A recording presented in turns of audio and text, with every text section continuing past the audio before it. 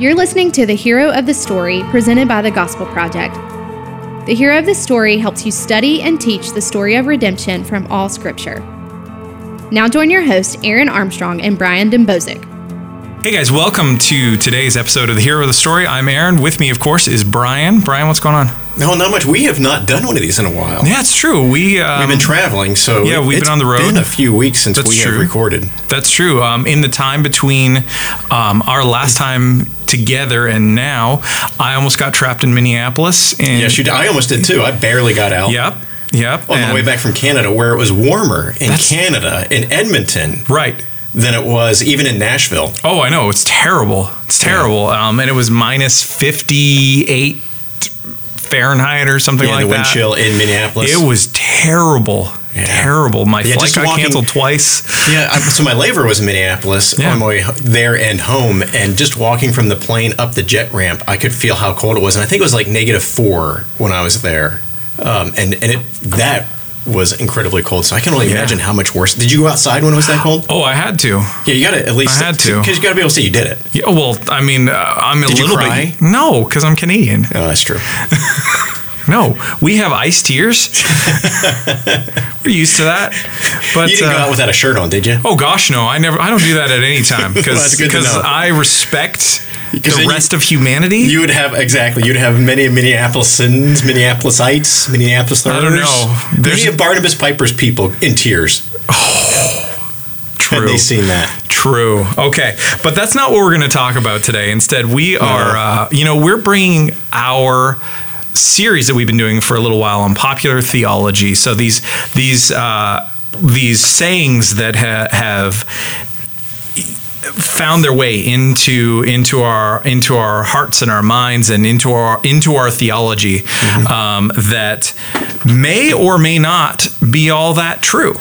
So we've talked a lot about these for the last several weeks. We've talked about how God will in fact give you more than you can handle, and that's a good thing. And that is a very good thing. We've talked about how God doesn't help those who help themselves, because if he only helped those who help themselves, we'd all be doomed. We've talked about God gaining angels and God opening doors that maybe we shouldn't walk through, and all of these kinds of things. Or force windows open. Force windows opens. Force lightning. Yeah. No, that's Star Wars. That's a completely different religion. So we're not going to get in there. But in order to wrap this series, we wanted to bring in a special guest, and that guest is Shane Pruitt, who is the author of a brand new book that actually comes out the week this episode airs, called 9 Common Lies Christians Believe and Why God's Truth is Infinitely Better. Now, Shane is based in Texas. He is the regional director of evangelism for the Southern Baptist Convention in Texas. He's had more than 17 years of ministry experience as a denominational leader, a church planter, a pastor, and a traveling communicator. You may have seen his writing on Relevant Magazine, in Christianity Today, the Christian Post, Crosswalk.com, churchleaders.com, all over the place. And most importantly, he is a husband and a dad. So Shane, welcome to the show. Hey, it's such an honor to be on. And, y'all were talking about cold weather. I'm in Texas, and I think it's 52 degrees. So I got a sweatshirt on here, In Texas, if it gets below 70, we're freezing. Man, you're suffering for the Lord right now. This too shall pass. Remember, the Lord does not give you anything beyond what you can handle. Remember that, Shane. That's right. You can handle this 52 degrees. That's all right. I was when I was trapped in Minneapolis, I was actually trapped with a Texan friend, Jeff Metters. So it was a terrible experience for him because he was just like, I went outside and the cold, it literally took my breath away. and not in the sense of a terrible song from the 80s. Awesome. Well, it's a joy to be on, guys. Truly humbled and honored. Yeah, we are glad you're with us here. Yeah. So Shane, we gave the official bio for you, but Tell us a little bit more about you. So what is it that led you to start exploring these common lies that we all believe? Yeah, great question. Like you've already alluded to, I serve with the Southern Baptist of Texas Convention, which is a little over 2,700 churches across Texas. So I oversee our evangelism department, which for us, that means all the disaster relief, student ministries, collegiate ministries, personal evangelism, language evangelism, apologetics, interfaith, prayer, and a big conference called Empower Conference. So I have team leaders for each of those, and then people that serve on those teams. So I have the fun role of pouring into those leaders and working with churches and doing a lot of traveling and communicating. So I love that. But what I like to tell people is my primary ministry is my family, which is my wife, Casey. We've been married for 14 years. We have 5 kids that are 12 and under. That is a prayer request. Nice. Constantly. Yeah, and so our 2 oldest daughters are 12 and 7. They're both biological. And then our 3 youngest are both adopted. Our 6-year-old is adopted from Uganda. Our 3 and 18-month-old, I always like to joke, they're adopted from the greatest nation in the world, Texas. And so I was wondering when we were going to go to that. Yeah, that's true. But yeah, how this came about is our 6-year-old from Uganda has a lot of special needs. He suffers from cerebral palsy, epilepsy, a seizure disorder where he has seizures every day. He's in a wheelchair, and probably the whole first year he was home. You know, people, well-meaning people would tell us all the time, God's not going to give you more than you can handle, and there's no suffering like seeing your child suffer. So we were struggling, honestly. I was a pastor of a fast-growing church at that particular time. And so my wife and I felt like we had to have the outward appearance where everything looked good. Yeah. And we could not share that we were struggling. I mean, we could, but we didn't feel like we could. And so I masked my suffering with busyness. She masked hers with kind of turning inward and struggling with anxiety. And then about a year in, we just broke, and we just kind of hit our point of exhaustion. And we just returned back to God's Word, went through some great counseling, some great friends surrounded us. And, sometimes the best way to move forward is to return back to the truths of God's Word, turn back to the basics. And that's what got us through those dark nights of the soul, is the truth of God's Word.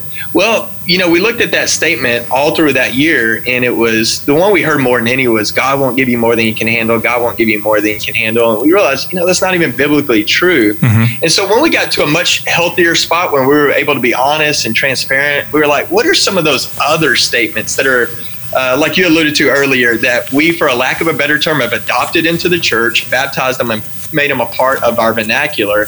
And that's how this list came about.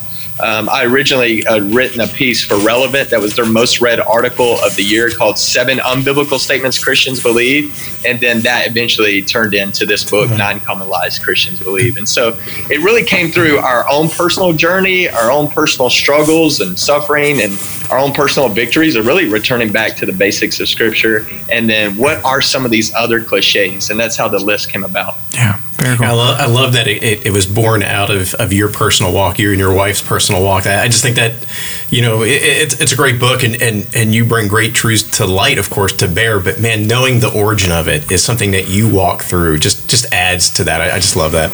Yeah. Oh, sure. And if you think about some of these cliches that we say, are typically trying to either encourage ourselves or encourage someone else that are struggling. For example, you alluded to God gaining angels. Typically we don't just say that on a normal day. We usually say something like that when we've lost a loved one or someone we care about has lost a loved one. We try to encourage them. Well, God gave an angel today. Well, that's not true.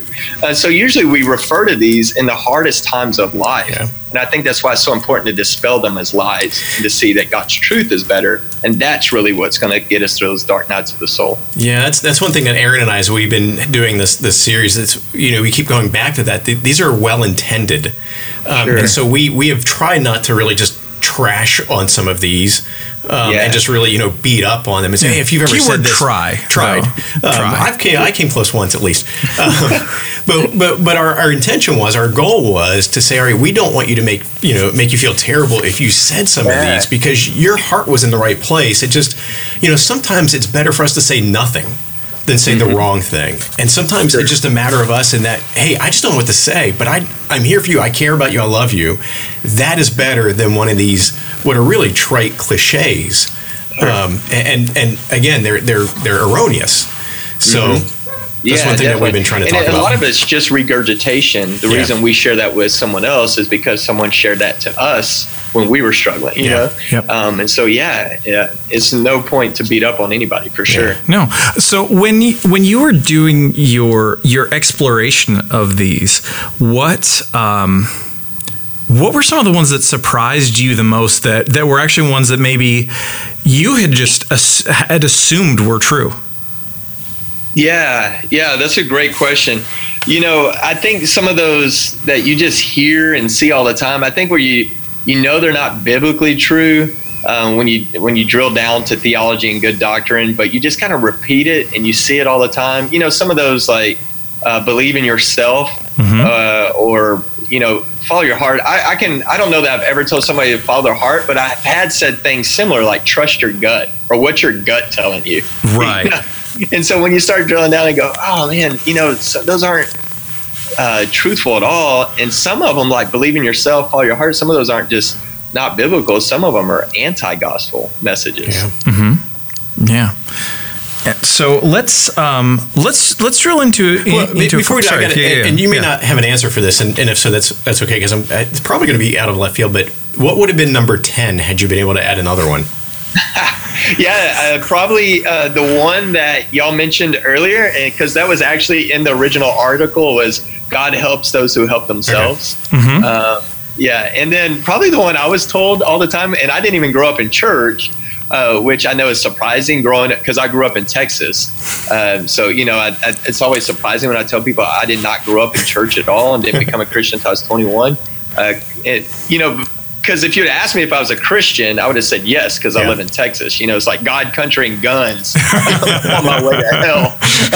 And so, that was, so another one, I don't know if I would have thrown it in there because I don't know if I could have written a whole chapter on it. But the one that I probably heard growing up, and we didn't even go to church, was from my mom and grandmother going, cleanliness is next to godliness. Oh, yes. And that was mainly motivation to clean your room. Exactly. Yeah, I get that. I mean, I guess Leviticus talks about it a little bit, but not like that. No. No. I mean, I think another one you hear in culture all the time is we, at the end of the day, we all worship the same God. Oh, yeah. Oh, yes. Probably been able to make it in there. Yeah, and that's a significant one. So we got volume 2 in the works. There you go. So we got the sequel. Got the sequel. So now you mentioned that you didn't grow up in church. You didn't come to faith until you were 21. I'm really curious about that because I mean I'm an adult convert too, and I was like 25, and so can you give us the quick story? Sure. Yeah. Didn't grow up in church. In fact, the first time I stepped inside a church building, I was 16. It was my aunt's funeral. That was on a Tuesday. On a Thursday. The following Tuesday, the preacher and the deacon of the church made an unexpected house visit. Just showed up at our house, for Tuesday night visitation. And I just got home from basketball practice. My parents were in the kitchen cooking dinner. There's a knock on the door. And I mean, literally, we had never had a preacher in our house before. We were just not exposed to this. And true story, I opened the door and I go, it's the preacher, and slammed the door in his face. My parents were like, who is that? True story, I go, it's the preacher from down the road. And they literally start hiding things. Wow. Those are the family pictures, and there's like, and I kind of joke, my parents were probably the most moral lost people I've ever known. They had a healthy marriage. We had a healthy family, just did not know Jesus. So right there, that night, the pastor shared the gospel. Both my mom and dad surrendered all to Jesus, radically saved. Saw the biggest change in my dad. My dad was I grew up in the country, so typical kind of country, redneck, truck driver, hard worker, had an 8th grade education. The first time I ever saw my dad cry when I was 16 and he got saved. It was amazing. So that night, I tell people I became more of a fan of Jesus because I repeated some prayer because they did, but there was no Holy Spirit inside me, no sense of being born again and what that means. And the following week, we went to church and started going to church. And I literally went to church every Sunday, every Wednesday. But I was living this double lifestyle, especially at school. I was a teenage alcoholic. I was drinking every day. My senior year, started smoking weed, getting high every day. I'd give myself away to any girl who would let me. Was addicted at things I was looking at on my phone and a computer, and really just dying on the inside and struggling. Well, I mean, I was spiritually dead already, but I was hating who I was. And it even became worse after going to church because then I knew I was a fake. And then at church, those 5 years, 16 to 21, there would be times where I'd go to maybe a youth event or a youth camp or a college event. And I don't know if it was emotions getting stirred or if it was conviction, but I would literally say, God, I'm sorry. I'm going to do better. I'm going to try harder. I'm going to fix this, and then run back to the same junk. Then the next church event, God, I really mean it this time. I'm going to try harder. I'm going to do better. I'm going to fix this, run back to the same junk. And that was that never-ending cycle for 5 miserable years. And then at 21, there was a guy that preached at our church for a college rally. I don't even remember what he preached on. I just remember he had this huge sword. I don't know why I remember that. He had a sword as an illustration. And at the end, we did an invitation, a response time. I went down, began the same prayer I prayed 1,000 times. God, I'm sorry. I'm going to do better. I'm going to try harder. I'm going to fix this. But something was different that night. It's like the Bible says, let those who have eyes see and let those who have ears hear. I could see how lost I was. And it's like I could hear like God beckoning me and wooing me just to lay it all down. And so I'll never forget this. Literally, my prayer changed. And in that moment, I said, God, I'm not going to try harder. I'm not going to do better. I'm not going to fix this. I'm not going to change myself because I can't. So I give up. I quit. I surrender. I can't. And I think this is like anti-culture and anti-self-help and anti-what we hear, unfortunately, in a lot of churches. But I think those 2 words, I can't, are sometimes the most beautiful words God can hear, because the first step to knowing He can is admitting you can't. So I say, God, I give up, I quit, I surrender. And it's in that moment, I just felt like this weight lift off my shoulder, this peace that surpasses all understanding.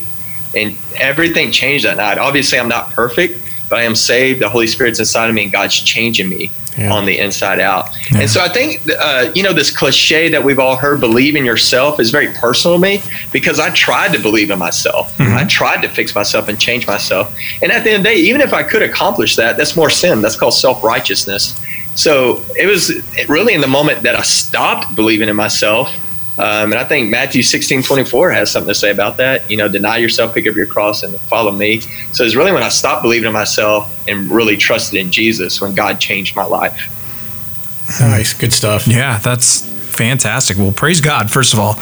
That is wonderful. And for the record, I would just say that if a man had a large sword and was telling me to trust in Jesus, that's probably what I would do. Yeah, well, so sure. I just want to finish that thought. But the difference is Shane meant it. So. Yeah, exactly. That's the difference. Yeah. So no, that's amazing. And I think that you hit on something really, really profound. One that just in general, as you brought it to the lie of believing in yourself. That in so many ways, as we think about these sayings, they all find their root in that. In many ways, because they're all about our desire for autonomy, which really fits into, and maybe this is me carpetbagging the U.S., but so I apologize. Canadian. You're messing with 2 different countries now, the U.S. and Texas. I was just going to say, Shane's fine because he's Texan, so he's a distinct nation. This is a multicultural podcast today. It's like the UN of podcasts. So, but that American, can-do-itive spirit, the pick yourself up by your bootstraps. Yeah, the solo bootstrappa doctrine, and it's so pervasive, and we just and I mean it's how we've all been wired from the get-go, from the beginning. Yeah, we could say that selfishness is at the root of all sin. Sure. But I think we as Americans have really become experts in it. Yeah. And I mean, if you think about it, isn't that really what ties back to the original temptation? People always say, well, the temptation was eating the apple in the garden. No, there was plenty of other fruit. Apple was a fruit, yeah. But isn't that the temptation that Satan used for Adam and Eve was really a believe in yourself mantra. Yeah. First of all, he challenges God. Did God actually say? So he's challenging the word of God. Then he's calling God a liar. And then he just says, the reason God doesn't want you to eat of the tree of the knowledge of good and evil, because you can be like God. And so isn't that ultimately what the great temptation was, is believe in yourself? You don't need God. Be your own God. Make your own decisions. Yeah, absolutely. Absolutely. And so that right away should give us pause whenever we hear anything like that is encouraging us to see ourselves and trust in our own wisdom. Certainly God grants us all wisdom, and as we ask for it, but he also gives us counsel. Yeah, and even that, it points to him. Yeah. It doesn't end in our wisdom. We have to recognize, where did that wisdom come from? As you said, it came from God. So ultimately, it's got to get back to God. Exactly. And so if we're pointing to anybody anywhere else but that, then that's a problem. Right. Yeah, no doubt. And at the end of the day, I know we have Satan is out to kill, steal, and destroy. But besides the enemy, no one has been a greater enemy to myself than I have. Yep. No one's lied to me more than I've lied to me. Besides Satan, no one's puffed me up more than I've puffed myself up. And so, sometimes one of our greatest enemies is who we look at in the mirror every day. Yeah, I tell people all the time that, I really don't need Satan's help in me sinning. I'm pretty good at it by myself. Right. Well, and thinking about this, one of the things that we should realize is that ultimately it doesn't work, and not just from the truth of the gospel, but just even from a practical secular perspective. What's the number one section of every bookstore that still exists? It's the self-help section. It is. Yeah. And they're releasing hundreds, thousands of titles in that section every single year, and they keep not working. Yeah. And they keep not working because they're promising something that they can't deliver. And so we always have to go and find the next fix to try to get our to deal with this problem that we know that we have. And the cycle just keeps getting worse and worse and worse and snowballing, significantly worse than a Dave Ramsey debt snowball. So, no doubt.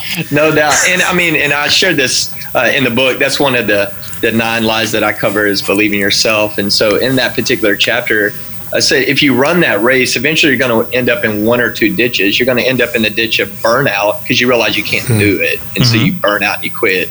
Or you end up in a ditch of arrogancy because maybe some things do go right and you attribute that to yourself, and you end up in this ditch of arrogancy, and both of them are equally dangerous. Yeah, absolutely. Now, there's another lie that you address, one that really stood out to me, which is I could never forgive that person. Okay, and that's something that we've all heard someone say at one time or another. We've probably read it on Facebook. We've had conversations with friends, family. We may have said it ourselves or have been the person about whom it has been said. It's incredibly pervasive. Why is that such a problem? Yeah, sure. Yeah, in that particular chapter of the book, I tell the story about a young girl named Ozzy whose mom was murdered, and then Ozzy herself was shot twice. And so I was speaking at an event. She comes up with tears with her youth pastor's wife, and she says, "I'm holding on to bitterness and unforgiveness." And really, in a moment of ignorance, in my mind, I'm like, okay, here's a 16-year-old girl. She's probably upset someone stole her boyfriend or someone made fun of her. And then she shares this story of how God took her on a journey of forgiving the guy who murdered her mom and even shot her. And what was crazy is that her bitterness and anger for so long was that he eventually turned the gun on himself and killed himself. So she didn't even get to face him to offer face to face, like, hey, you didn't break me, you didn't kill me, this hasn't destroyed me. So she really struggled with that. And for her, she came to a moment to realize she was trying to control the situation and she couldn't. So she was relinquishing control over to God, even of the worst days of her life. And through that, God brought forgiveness and bitterness. And so there's I think real stories like that where there's real victims, especially we see more of that coming to the light of people who are real victims. Things have happened that are not fair, not okay. And so I think there's a struggle there of saying, if I forgive, am I saying that what that person did is okay? Or if I forgive, am I really neglecting what really happened to me as a victim?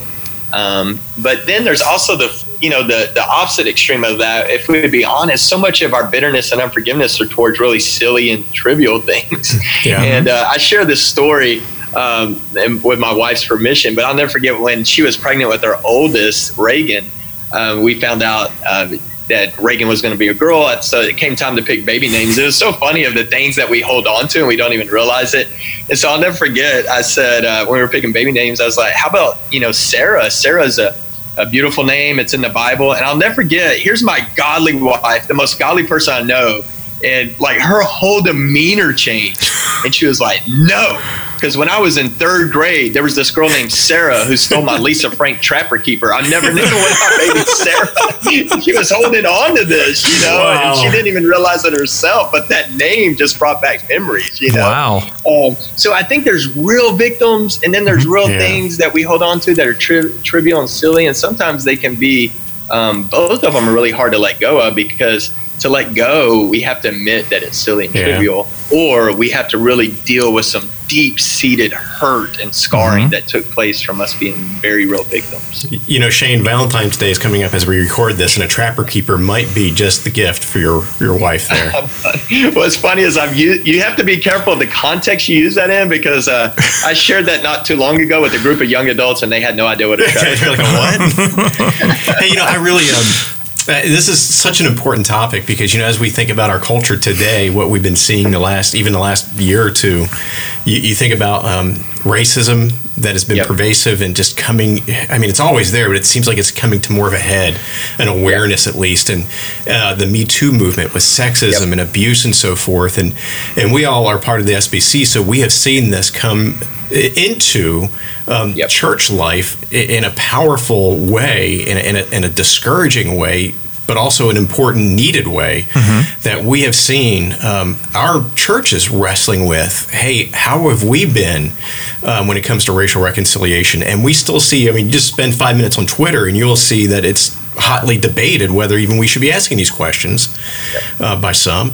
And also just today, as we record this, or just yesterday or day before, an article in the Houston Chronicle detailing sexual abuse in churches that is, rampant.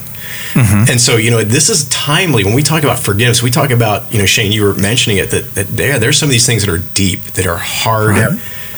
People have been sinned against greatly. And we just, this need of forgiveness, this need for us to be able to navigate others who need to extend forgiveness. And what do we say to them? How do we encourage them? How do we point them to the gospel without sounding like we don't care about what they've been through, without trying to, downplay it or excuse it or whatever. So this is a really timely conversation. Yeah, man. Great word, great questions.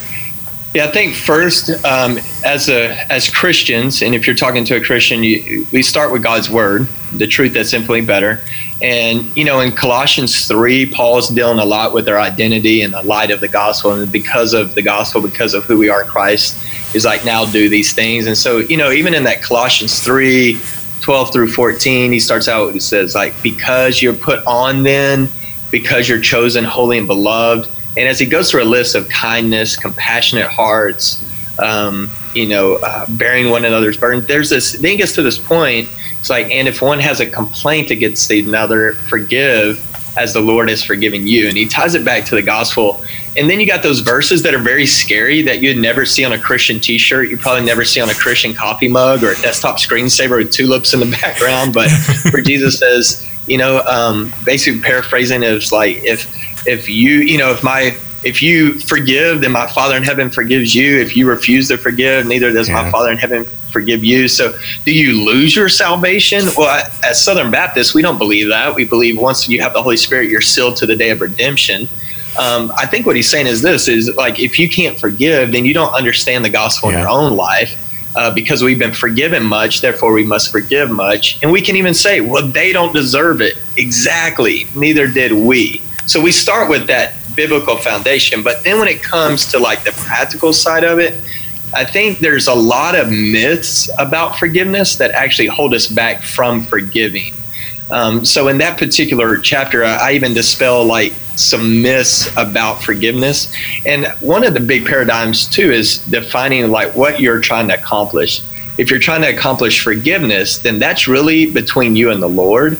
If you're trying to accomplish reconciliation, that takes two people. Yeah. So I think a lot of times we have a breakdown of what even the difference between forgiveness and reconciliation, right? See, if you're talking about reconciliation, that's going to take you and someone else reconciling, compromising, dying to yourselves, meeting in the middle.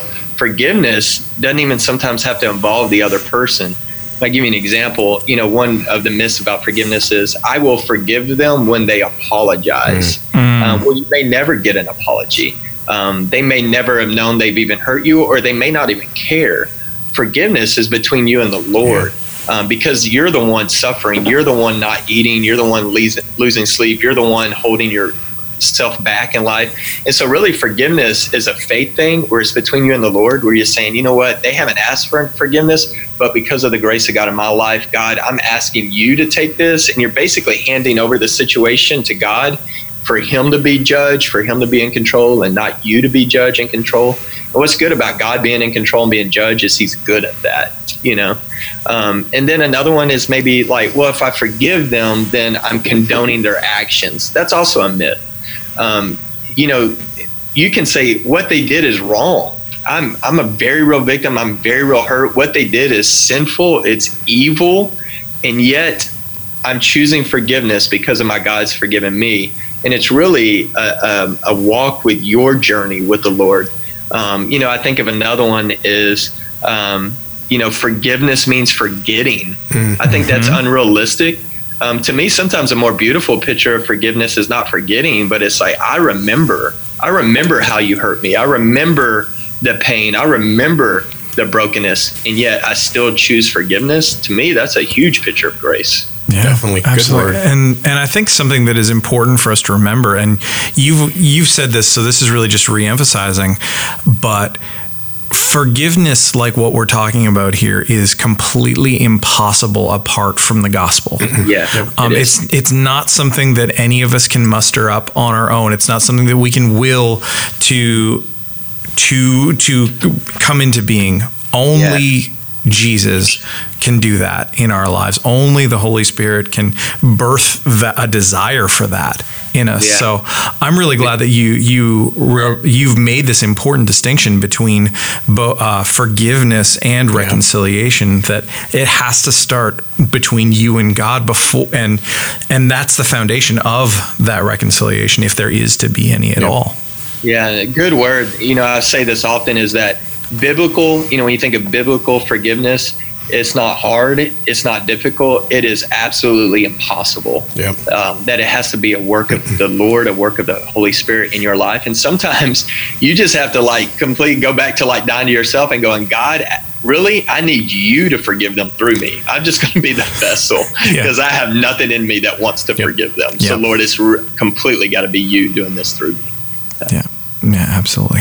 Well, I think that seems like a good note for us to end on with this conversation. Shane, thank you so much for joining us. Thank you for writing this book. I know that we're praying that it's going to be super helpful for all of its readers. I know it's been a big encouragement actually in my house. My wife read it before I got a chance to, and she really appreciated it. Listeners, you can get a copy of the book at Lifeway, Amazon, wherever you buy books. It will be available probably by the time you're listening to this. So, Shane, thank you again. And Brian, good to chat as always. As always. Thanks, Shane. Appreciate it. Thank you so much, guys. Thanks for listening to The Hero of the Story, presented by the Gospel Project, a family of resources revealing how all Scripture gives testimony to Jesus. Learn more at gospelproject.com.